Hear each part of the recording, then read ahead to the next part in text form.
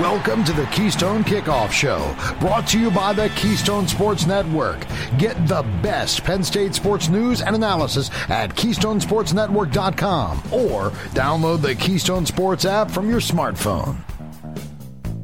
Hello and welcome to the Keystone Kickoff Show. I'm Jim Galante, along with T. Frank Carr. T. Frank, what a crazy, hectic week. We've got bowl game announcements. We have the conference championship games.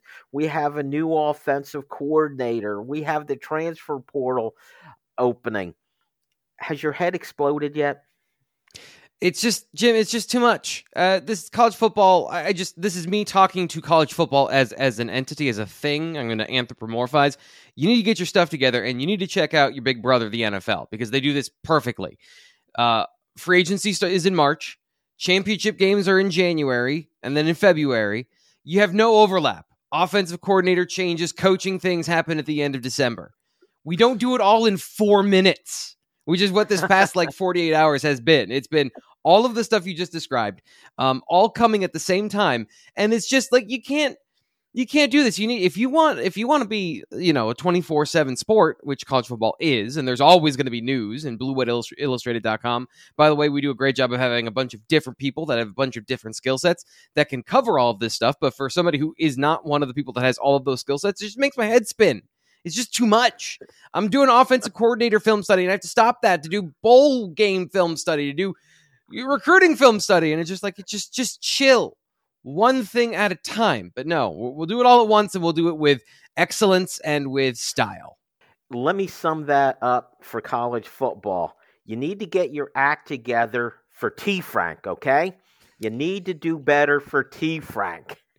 And that should be priority one for you, college football, okay? Understand it? And by the way, I'm sure they are listening to our show, and they are taking notes, T. Frank. Well, one of the big highlights of the week is Penn State headed to Atlanta for the Peach Bowl against Ole Miss. And if you want to travel down to Atlanta for the game, there's nothing like going to an away Penn State game, especially a bowl game. You need to contact our friends at Collegiate Athletic Travel. Unlike T. Frank, they've got their act together, folks. Yeah. They make the trip fantastic. They help you along the way with everything. They have packages with the Westin Peachtree Plaza, the hotel. It's right in the middle of everything.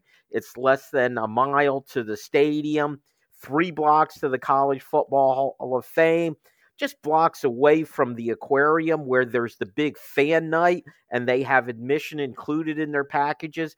Go to athletictravel.com or call 814-238-4987 for all the details. And if you want to have a great trip, that's the way to do it. T. Frank, the trip to Atlanta for the Peach Bowl is for the game against Ole Miss. Let's start there. What do you think of the matchup, Penn State, Ole Miss? Yeah, so I think, some of the, believe it or not, every once in a while I stumble across information, and I'm always super grateful when people throw me a hotline tip here and there. This is the matchup the Peach Bowl wanted. They wanted to have an SEC team, in the region that wasn't just there in the conference championship game. So they didn't want to have Georgia or Alabama, because that fan base just traveled there, and this is a consolation prize for those fans in their minds right there, right? So you didn't make the college football playoff, now you're going to the Peach Bowl. But if you have an SEC team that is making a bowl game, New Year's Six Bowl, Ole Miss and Penn State, obviously Penn State travels very well. Atlanta is not too far for Penn State and for State College in the Northeast. It is a destination for the winter that you can go for a mini holiday. So this was a dream scenario for what the Peach Bowl specifically wanted. They wanted Penn State was one of their, if not their top target, and then either Ole Miss or another team they may have thought of was Missouri. So a good matchup on the field, and generally Penn State, I think, has a positive New Year's Six Bowl reputation where a lot of the bowls, they want Penn State. So Penn State tends to get a prioritization in the selection process, which doesn't have as much to do with rank as you might think, in the final tallies. Well, that's what, before we get into looking at Ole Miss as a team, That's one of the mysteries, is how they make those decisions. It's fine. The Peach Bowl people could want Penn State and Mm-hmm. want a Southeast Conference team, but they don't control it. I imagine they have some influence, but they don't control it, do they? I mean, I'm just dancing on the edge of this stuff, so I can't give you concrete reporter answers, but yeah, everyone has their preferences. There's some politicking, there's some human interaction involved, which is always messy and complicated and not as simple as an algorithm. So there's a lot of things that go into play, from viewership, etc. And it is a it is not a scientific thing. It is an art form, I think, more so the more I learn about it. It is, and the general consensus is you didn't want to end up playing Liberty. Okay, that was what I get from most Penn State fans, and that's understandable. And if you're Oregon, you can't be happy with that setup. As a Penn State fan, I think you could be happy with this matchup. You get a Southeast Conference team. You get the team that's coached by Lane Kiffin, which automatically makes it a little more entertaining. But let's talk about the team itself. I think Lane Kiffin, I think of an offensive-minded coach. Let's start with the quarterback, Jackson Dart. Pretty good quarterback. Is this the best quarterback Penn State's faced all year? Pretty close. And by the way, Jackson spelled with an XS. So he's a special person because he's got a Jackson with an XS. He's pretty close to one of the. JJ McCarthy is an excellent quarterback. In the game against Penn State, he did nothing because they decided they weren't going to throw the football. The right tackle, Carson Barnhart, couldn't block any of Penn State's defensive ends, so they decided they weren't going to throw the football. So Penn State, I don't think, got the full force of Roman Wilson in that passing game and what they could have done, which I thought was a fascinating matchup. And I'm a little, that's kind of my analysis coming out of the season, as I'm a little upset we didn't get to see any of that. Like we were denied that because of the scheme and the situation and Penn State's offense not being able to. I digress. It's too much of a tangent there.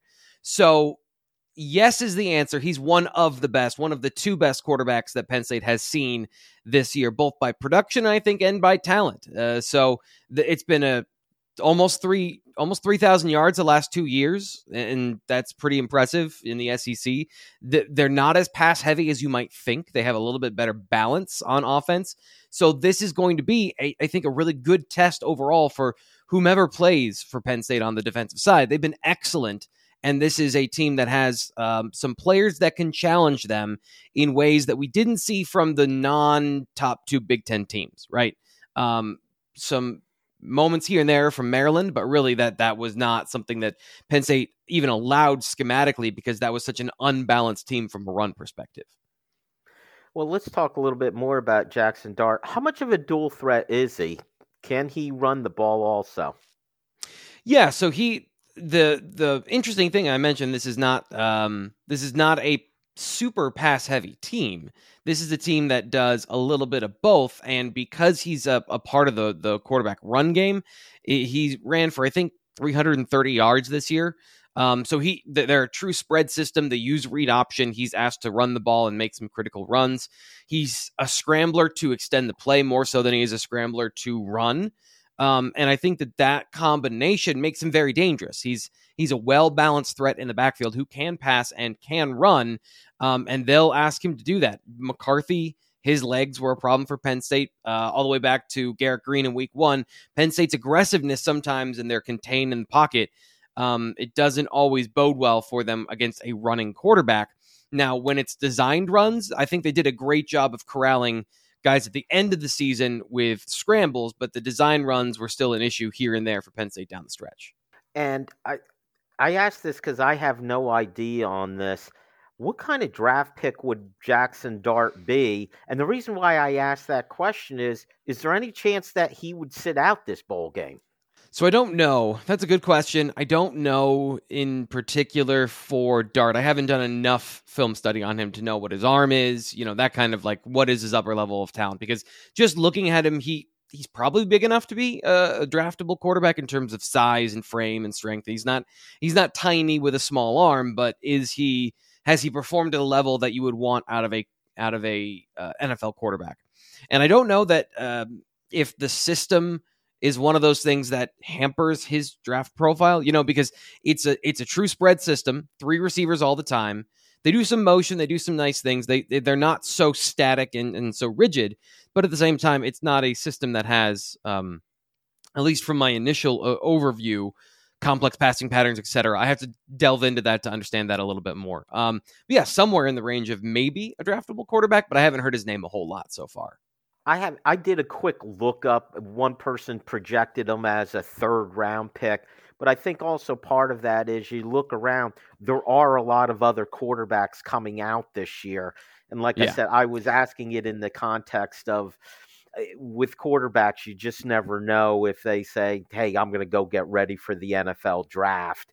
I've heard nothing about that from this quarterback, so I'm assuming he's going to be there. They aren't, as you pointed out, they're pretty well balanced run and throw. They have a pretty good running back in Quinshon Judkins. And tell us about him. What kind of style runner is he? So for the most part, they don't have an overly explosive element in this offense on the ground. I think Dart might be that for them, but Judkins is a guy that is provides, staples this offense to the ground so that the passing game can float, if that makes sense. He's physical. He broke 69 tackles last year. A guy who runs through contact. You look at him and he's exactly the build and the physique you're looking for from an NFL running back or from a running back. Explosive, I wouldn't say is the way he runs, but he is good enough that if you give him a seam, he'll take every yard that's available. So they can run the ball. They can throw the ball. They can throw the ball short. They can throw the ball deep. This is a balanced team that can attack you and can take advantage of schematic weaknesses if you give them to them in either situation. So I think a really good test at the end of the season for Penn State. If you beat this team is on the level of, I'm not saying Ohio State, Michigan, but you would put them in the tier with Penn State. So you can't say at the end of the year that Penn State's best win is Iowa and then they played a bunch of garbage. Like, this is a team that you should respect. And they have the offensive and defensive capabilities, play a good balanced team, good balanced game. I kind of look at this the way I looked at the Rose Bowl last year, their opponent, Utah. They're a team that you have to respect. That's, if not top 10, on the cusp of top 10. So if Penn State could win this game, it would be a feather in their cap. All right, we're not done looking at Ole Miss. We will pick this conversation up when we begin quarter number 2. This is Jim from Keystone Sports for our friends at Collegiate Athletic Travel. If going to see Penn State in a bowl game is on your bucket list, I've got the solution for you. Collegiate Athletic Travel is ready to do all the planning for you. With both air and land packages available and 50 years of experience, let Collegiate Athletic Travel take care of all the details. They've got everything taken care of for a memorable trip to Atlanta for the Peach Bowl. For more information, go to athletictravel.com or call 800-788-4414. It's quarter number 2 on the Keystone Kickoff Show, brought to you by the Keystone Sports Network. Get the best Penn State sports news and analysis at KeystoneSportsNetwork.com or download the Keystone Sports app from your smartphone.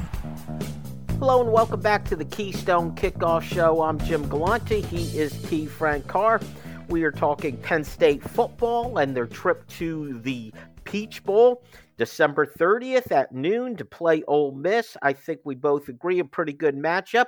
And if you have an interest in going to that game, and who wouldn't if you're a Penn State fan, I urge you to check out our friends at Collegiate Athletic Travel. You could either go to athletictravel.com or better yet, give them a call at 814-238-4987. They have some great packages for the trip. They have staying at the hotel, the Westin Peachtree Plaza, which is in the middle of everything. It's less than a mile to the stadium. It's just a couple blocks to the College Football Hall of Fame. And also included in your package, admission to fan night at the aquarium, which is just blocks away from the hotel also. That number is 814-238-4987. I've traveled with them. It's a great time. Trust me on that. All right, T. Frank, when we wrapped up quarter number one, we were talking about this Ole Miss team. We were looking at their offense. We looked at the quarterback, Jackson Dart, as you pointed out, Jackson. Got to be special if you spell it that way. They also have a pretty good running back, Junkins, 5'11", 210. Mm-hmm. He's very much a power runner. Let's talk about the rest of that offense. Dart has to throw to somebody. And as you said, they typically line up with 3 wide receivers, correct? Yeah. But before we get to that, Jim, I mean, you have just blown right by one of the most important things, and that's the Atlanta Aquarium. I haven't done many things in my life. One of the few things I have done is I took a trip to Atlanta one time, and we went to the aquarium. I loved it. I like nature. I like those things. So super cool. If you do go to the bowl game, check out the aquarium. Unless you don't like fish, and then don't go to the aquarium. Like, don't just take my word for it. Well, T. Frank said, like, yeah, if you like that stuff, it is one of the best aquariums in America. So you should check it out. Well, they also... Random endorsement for the Atlanta Aquarium. Check. T. Frank says weird things. Bingo. They actually, though, T. Frank, they do a fan fest thing at the aquarium. I think it's one of those with the cheerleaders from both teams, that kind of thing. So it's kind of like double dipping there. You don't just get the aquarium, you get the fan thing. And like I said, with this package with Collegiate Athletic Travel, the admission to that fan fest is included with it. So that's pretty cool. Sounds like I've never been to Atlanta, but except flying through the airport, but it sounds like there's a lot of things like in that one area. When you were there, did you see the College Football Hall of Fame? No, so it's a very long story. I only had a couple of hours. I was there for a thing, not necessarily just going for pleasure. So it was like we didn't have like a lot of leisure time. So I had very specific things, and so I went to the aquarium. That was the thing I did. Well, I would think the College Football Hall of Fame would be pretty cool also. All right, let's get back Trey to Harris. Let's talk about Trey Harris. Yeah. So he might be, we're talking about Jackson Dart. He might be the second best receiver Penn State has seen this year in terms of production and the ability to do things that could, open up big plays against the Nittany Lions secondary. Is still doing some digging on that, like in terms of how good is he? Is he better than what Penn State has, the matchups and all those things? Mostly what I did, just to preface this, is we're talking about some articles I wrote over at BlueWhiteIllustrated.com, going through the data of what does that say? What is the production metrics of inform about the offense? And this is where it really has to be, because I have seen a little bit of Ole Miss, but this is where I haven't really done the digging of film study. So don't take this as T. Frank's film room stamp of approval. Trey Harris is a productive player, though, based on this. Jordan Watkins, I believe, is the other receiver. Dayton Wade may have just declared for the draft, actually, so he might not be there. I need to double check that. I apologize. I'll make sure we clean that up by the end of the show. But these they run a 3 receiver set, so they do a lot of spread stuff. They do some tempo things, and they can spread you out and throw down the field. I think the one thing that stands out to me is Harris versus single coverage this year has been dangerous. Almost 20 yards per reception in single coverage. A lot of times people have the wrong estimation of what the SEC is. So let me lay this out from what I've seen. It is not 1994 Alabama Rolling Tide running offenses. These offenses in the SEC have embraced modern football more than the Big Ten. They throw the ball a lot. And so to that end, there are more multiple coverages, more zone coverages, more things trying to prevent explosive plays. So it's not as much stuff the box and throw into man coverage. There's a little bit of a Big 12 vibe at times watching some of these SEC teams. Now, are there some massive defensive linemen that change the game and 5-star? Yes, absolutely. But it is not this monolithic everything you compare Penn State to, because this is the conversation, Jim. I'm going on a tangent here. Whenever you see somebody complaining about Penn State, it's like, well, why don't they run the ball like Alabama? It's like, have you watched Alabama? Have you watched this team, Ole Miss, and how they operate? So there's a lot more diversity in the SEC. There's a lot more passing in the SEC. And this is where, when you have these select things, getting all the way back to my original point. Trey Harris is not seeing a ton of man coverage because of the way they run their offense, but when he does, he's very dangerous against it, and he's going to see a lot of that against Penn State. So that's a matchup I'm interested to see. I think this is one of those turning points in the game where Penn State might be threatened if they don't have their full complement of corners that they've had all year. Well, also, if you've been paying attention to Alabama, this is a team that's had some really good wide receivers, and at one point on the roster, they had 3 NFL starting quarterbacks, okay? So using Alabama anymore as the example of the power, the 3 yards in a cloud of dust isn't right. And I think, at least when I think of Lane Kiffin, the coach, I'm thinking more the modern day offense. And in fact, I'm probably more surprised that he runs the ball as much as he does because of that impression that you have of Lane Kiffin. So they have the typical 3 wide receiver set. Yep. Tell me, though, about their offensive line.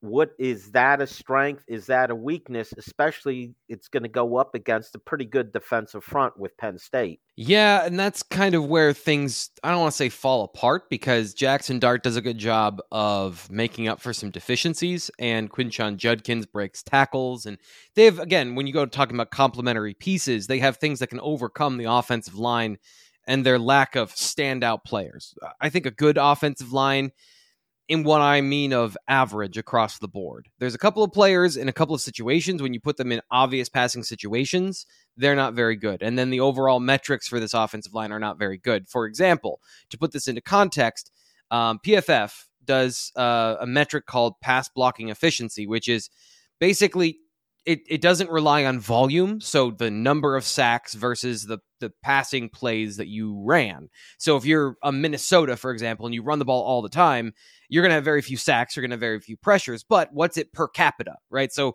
per drop back. And Ole Miss ranks with Michigan State 51st, I believe, in the country. So Penn State completely shut down Michigan State because their offensive line was so overmatched.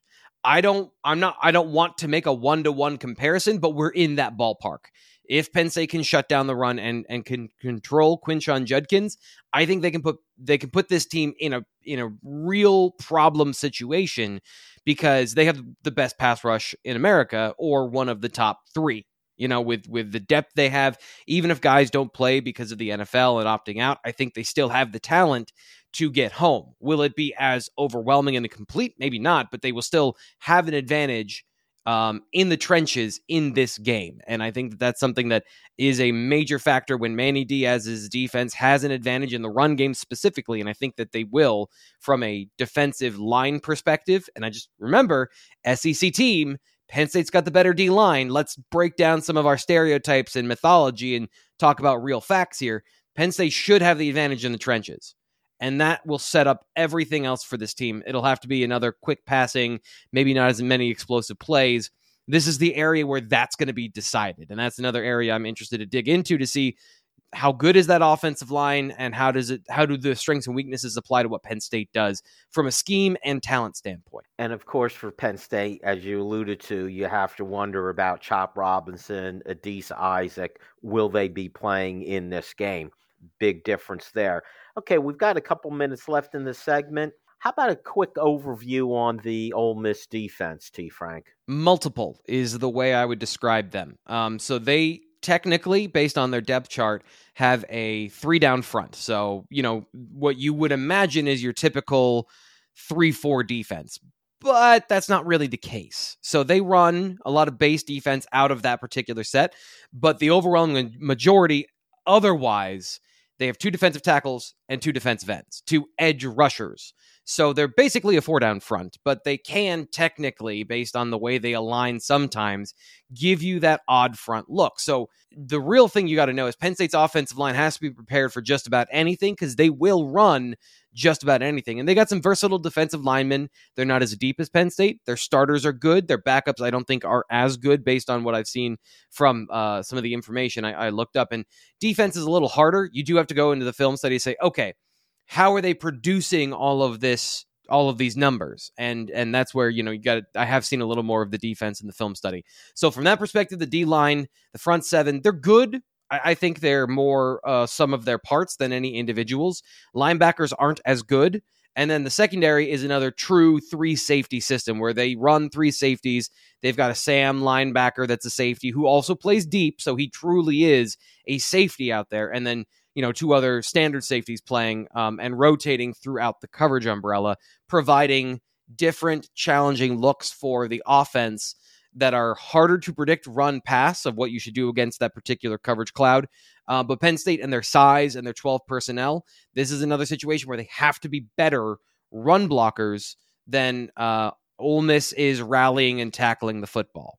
Because that's the whole thing. If you have 3 safeties on the field and you have 2 tight ends on the field, the tight ends have to be better blockers. So that's going to be another area of matchup. And then whatever Penn State wants to do with their 3 receiver, their 11 personnel package against those things, the matchups are going to matter, but it's also the coverage schemes. What Ole Miss does on defense is the same stuff that has troubled Penn State all year. They're able to keep a safety near the box for the run game, flood areas with numbers, and sting the running backs with an extra defender who, if you make that guy miss, it's a big play, but Penn State has struggled to make those guys miss routinely. So we'll see with the new offensive coaching staff and the coordinating staff. They had a very positive end to the season. We'll see if they can follow that up with an even more impressive bowl appearance. Exactly. I think Penn State fans got excited with that performance against Michigan State. Let's see how they do in this bowl game. All right, that is it for quarter number 2. T. Frank, stick around. Q3, we've got your questions. We're going to ask T. Frank. This is Jim from Keystone Sports for our friends at Collegiate Athletic Travel. If going to see Penn State in a bowl game is on your bucket list, I've got the solution for you. Collegiate Athletic Travel is ready to do all the planning for you. With both air and land packages available and 50 years of experience, let Collegiate Athletic Travel take care of all the details. They've got everything taken care of for a memorable trip to Atlanta for the Peach Bowl. For more information, go to athletictravel.com or call 800-788-4414. Let's get back to the action on the Keystone Kickoff Show. Brought to you by the Keystone Sports Network. Get the best Penn State sports news and analysis at KeystoneSportsNetwork.com or download the Keystone Sports app from your smartphone. Hello and welcome back to the Keystone Kickoff Show. It is quarter number 3. That means it's time to ask T. Frank. This is where we take your questions. T. Frank gives us a spectacular answer. And at the end of the segment, T. Frank will pick out the best question. Whoever sent that to us will win the prize pack from our friends at 409tailgateclub.com. And if you want to send a question to T. Frank, real easy. All you got to do is download our app, search on Keystone Sports, download the app. You'll see the Ask T. Frank button, and away you go. All right, T. Frank, you ready for your questions? Yes, I believe so. All right, let's start with Brad in Percy, who says, what's a play you hate being called on offense or defense, and why? For me, it's the prevent defense with only rushing 3 guys. Of course, here's the example he gives. The quarterback always has way too much time. Plus, Auburn doing this allowed Alabama to win and get into the playoffs over Florida State. I had a feeling that's where he was headed with it. All right, so what's the play you don't like, T. Frank?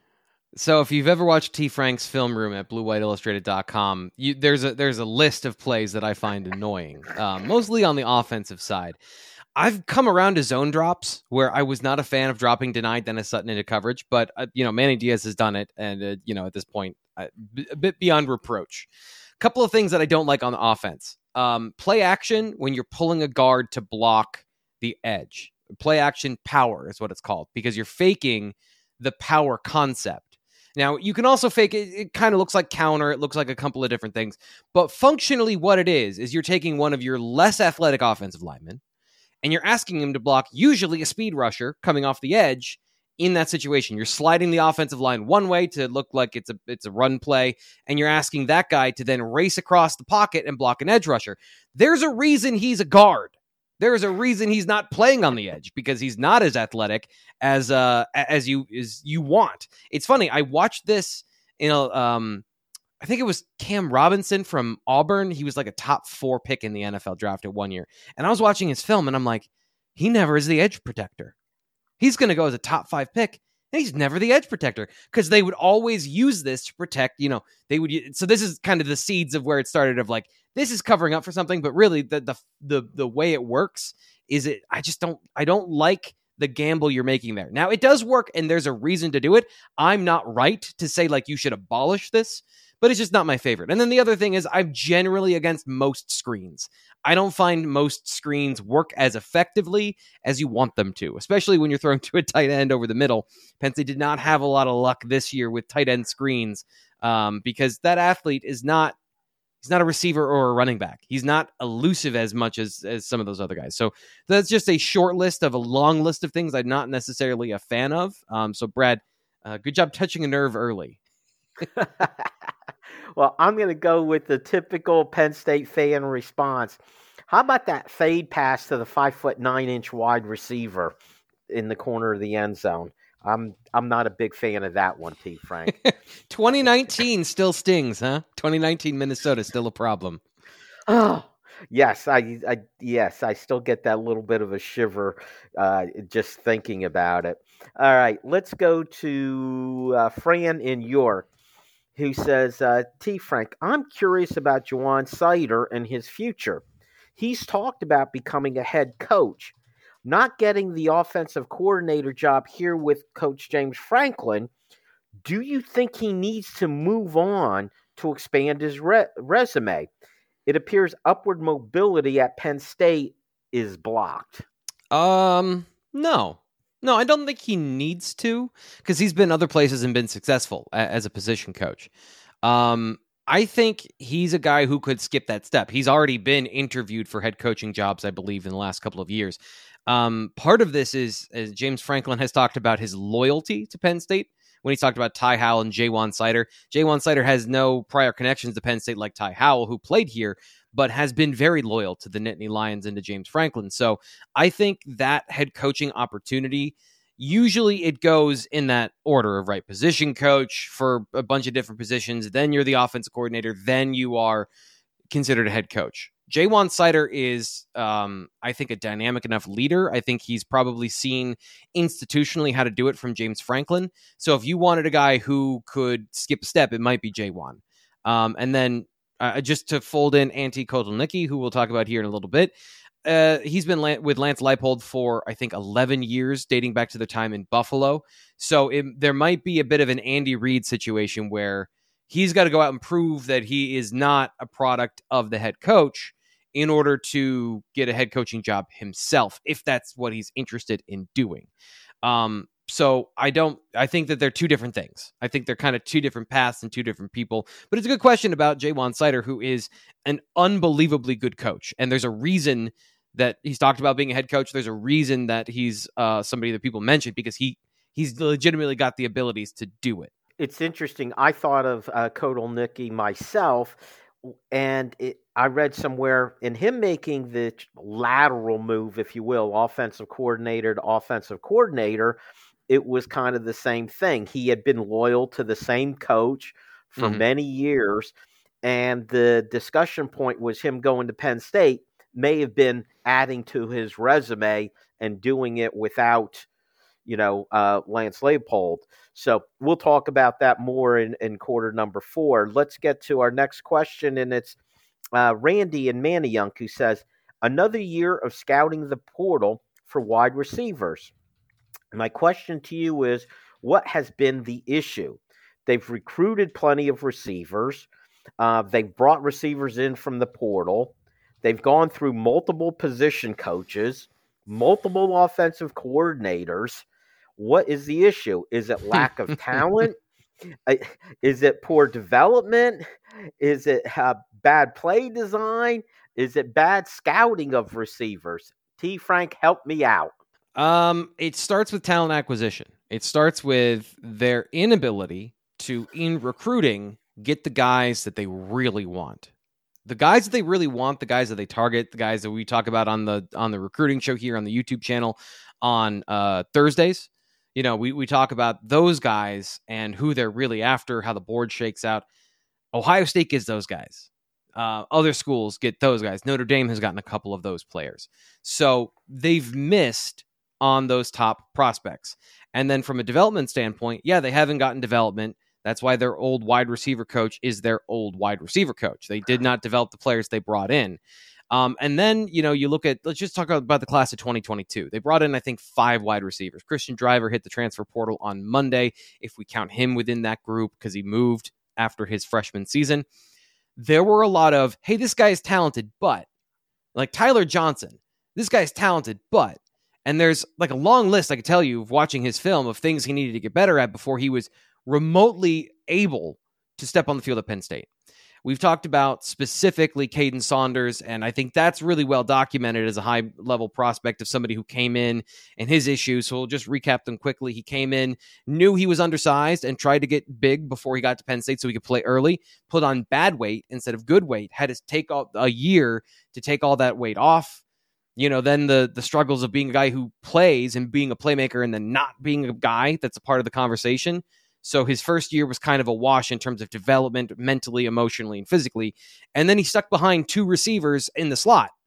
So, there's just some progress at the position where there's bottlenecks of, in my opinion, too many same. Too many guys that have the same skills that aren't going to produce for you at multiple positions out in the receiver group, because we can't lump all receivers together. The receiver position is one of the most diverse because you can have a 5'9" guy that plays in the slot. You can have a 6'4" guy that plays out wide. They have vastly different skills, but they play the same position. And then let's go to the portal, and they have the same exact problem. They're not getting the guys they want. Dante Thornton, Caden Prather, Jimmy Horn, Dorian Singer. There was a number of really good receivers last year in the portal that went to other places. NIL, relationships, all those things play a factor. So they made a switch to a new receiver coach. He has not had enough time to really make an impact. We will see if he can make an impact on portal recruiting this year round. Are there good enough receivers to change the map of the receiver room? And then it comes down to the positions you're putting them in to succeed. Are you scheming to the talents of the team, or are you scheming to your scheme? That's another thing, talking about the offensive coordinator, why he's gone, and there's a new one. So it is a multi-layered problem, and it is a thing that there's no one answer. I can't sit here and say they don't have X. The easiest answer I can give you is they haven't had the talent to make a lot of these issues irrelevant. So every single issue becomes a bigger issue when you miss on players. When you bring in players and those players don't develop at the rate you need, and then the guys that you do have in the room don't step up to become that guy when it's time for them to become that guy. So they need a hard reset with Marcus Hagans. And we'll see, I think, in this next go-round, if they have that. So, Randy, the answer is not A, B, or C. It's D, all of the above. Let's go to Kurt in Orfield, who says, I just noticed how people who have seen or played in our new OC system are lauding how it causes confusion because of its creativity. Is it too complex for our guys who were pleased that the offense in the last 2 games was simplified? Oh, this is a great question. So I actually did some digging. The Blue White Illustrated message board is awesome for people who find stuff, and then, I don't have to search the internet for these things. Listening to him talk about offense, and he did a coach's clinic. It's on YouTube. You can go check it out. I wrote about it at the website in kind of a breakdown of what he does. The offense is complex for the defense, but he does everything he can to simplify things for the offense. So motion, options, RPO, they're all a part of this. But it's all about making it understandable for the players and coaching from the top down and from the bottom up. So the goal from the top down is our players have to understand what they're doing, and we have to teach them exactly what's going on. And then the coaching staff as a whole from the bottom up teaches these things so that they are crystal clear for the offense. Because, yeah, you don't see a lot of mistakes. I haven't seen a ton of like mental busts from the offense when I've watched them on film. But what they do from a motion perspective and from all of these different things they do in the offense, it does create confusion and frustration for the defense. So presenting a complex picture simply for the offense, I think, is threading the needle. It's the art and the science of being an offensive coordinator. And that's what you're hearing from those people. So I would say that it always depends on the players involved, right? So the players involved at Penn State, they might not be able to get it, but eventually they should be able to, because most of them that have been under Kotelnicki have. All right, T. Frank, that is it for quarter number 3. Stick around, quarter 4. T. Frank will name our winner. This is Jim from Keystone Sports for our friends at Collegiate Athletic Travel. If going to see Penn State in a bowl game is on your bucket list, I've got the solution for you. Collegiate Athletic Travel is ready to do all the planning for you. With both air and land packages available and 50 years of experience, let Collegiate Athletic Travel take care of all the details. They've got everything taken care of for a memorable trip to Atlanta for the Peach Bowl. For more information, go to athletictravel.com or call 800-788-4414. We head to the home stretch in quarter number 4 on the Keystone Kickoff Show. Brought to you by the Keystone Sports Network. Get the best Penn State sports news and analysis at KeystoneSportsNetwork.com or download the Keystone Sports app from your smartphone. Hello and welcome back to the Keystone Kickoff Show. He is T. Frank. I'm Jim. We're talking Penn State football. We just wrapped up quarter number 3, which was Ask T. Frank. T. Frank, you got to name a winner. Who's it going to be? I don't know if it's that I'm sleeping more now that it's not in season mode, but the questions this week were excellent. There are 4 great questions that we had. I'm going to go with, this is tough.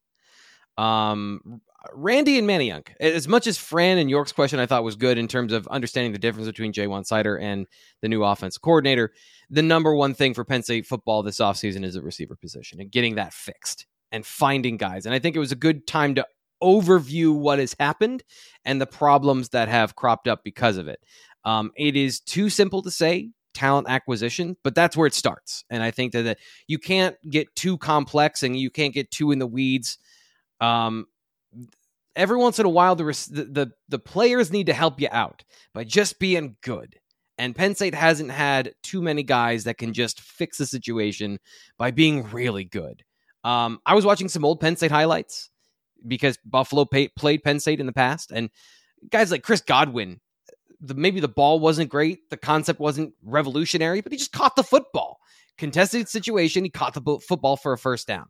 So, things like that, the ability to elevate the scheme and doesn't always come from the offensive coordinator. So, simple, complex, it's all rolled up in the receiver position. Oh, my world for a Chris Godwin to show up on campus.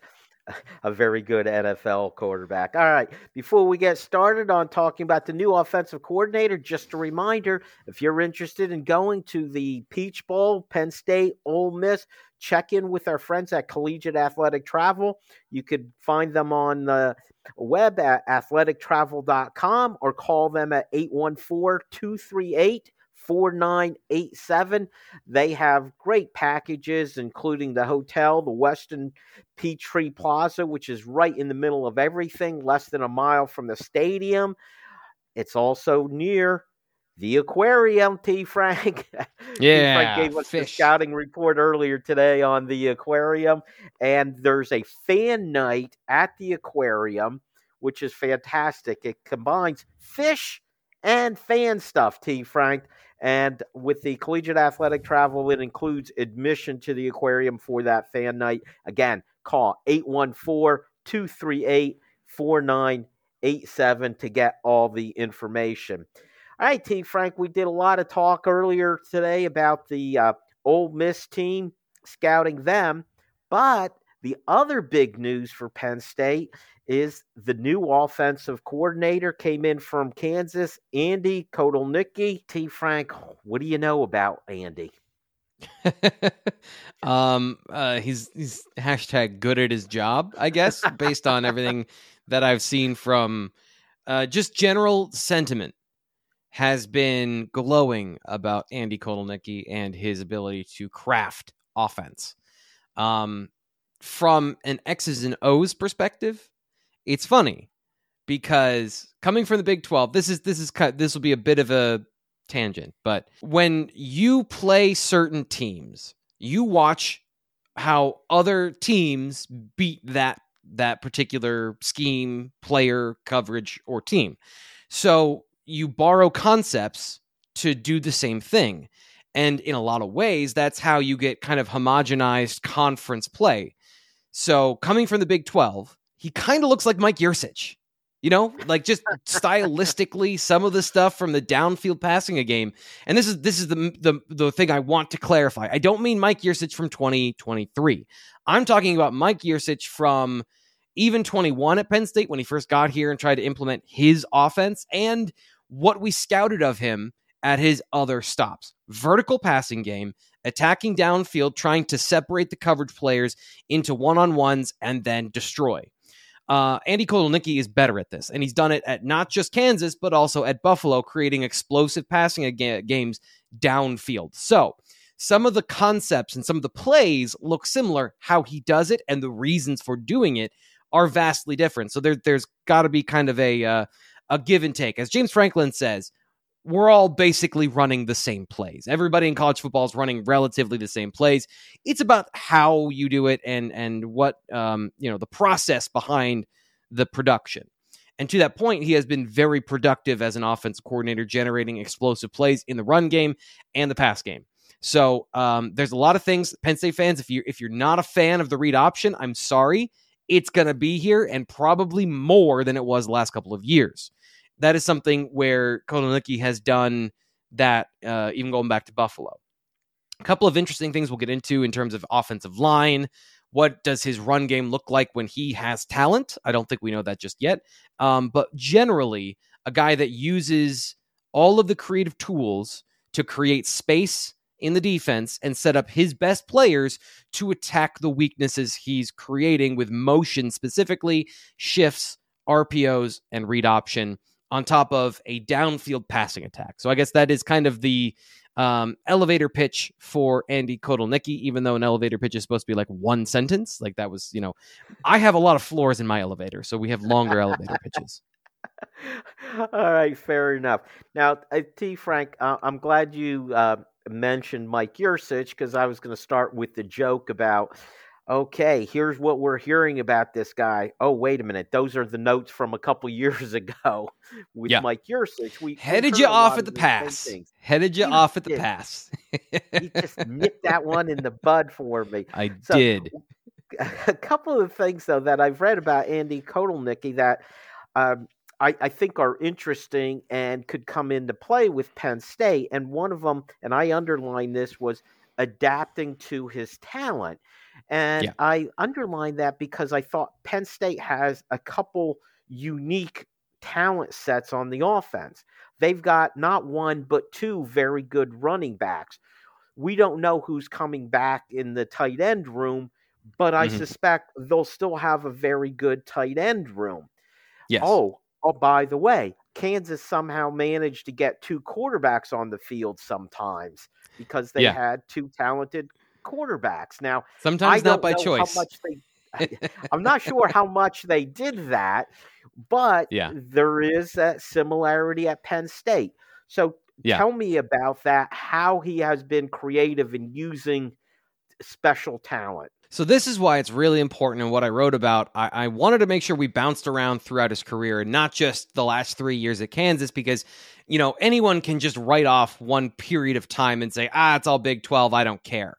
He also did it at Buffalo in the MAC, which is a different situation than it is in the Big 12. And throughout his time as an offensive coordinator, it hasn't always been three receivers lead the team with 20 catches apiece. They've had, when they had Tyree Jackson at Buffalo, the quarterback that was like the 6'7" guy. Austin Johnson was their number one receiver, who had 1,300 yards and 14 touchdowns. They've also had tight ends lead the team with 90 catches. They've had running backs that have led the team, and they've run the ball more than any team in the conference in the MAC. And they did that again. Rarely has he had a starting quarterback that is the only quarterback, whether it's through injury or other issues with play. He's had to play multiple quarterbacks during his time at Kansas. As you mentioned, they didn't have one quarterback that played the predominant number of snaps throughout the entire season for 3 years. Now, you can say, and I think it is fair to say, that sometimes running the quarterback and using numbers in the run game got those guys hurt. But also, like, the play was involved there, and not having a Drew Aller type player, I've seen him scheme offense from what I've watched on film so far in a variety of ways, but there are common threads that run throughout his core beliefs that I think in what he wants to do with his offense, but he can adapt them to different talents at who's under center and the skill positions around him. Another word that came up quite often in the description of Kotelnicki's offenses is the use of misdirection. And it didn't feel like Penn State used a lot of misdirection in their offense. What exactly does that mean? So I'll give you an example that is directly relatable to Penn State. This year, Kansas shredded the Illinois defense because what they did is they used a lot of different concepts in the run game to run around the brick wall that Illinois has on the interior the week before Penn State played them.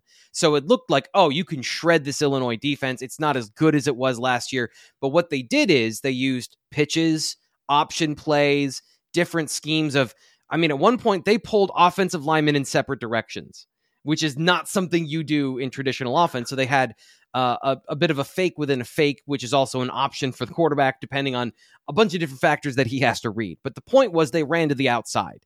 They were able to design an offense to run around instead of run through. And that was the thing I said is Penn State can't do any of this. Penn State's not going to do any of this from what we've seen. And then the next week, Mike Yurcich ran outside zone. He just ran diagonally at the offense at the defensive line and tried to split them down the middle and create some conflict on the interior. But it was based in, this is what we do, whether it's option or not, we're going to run inside, outside zone.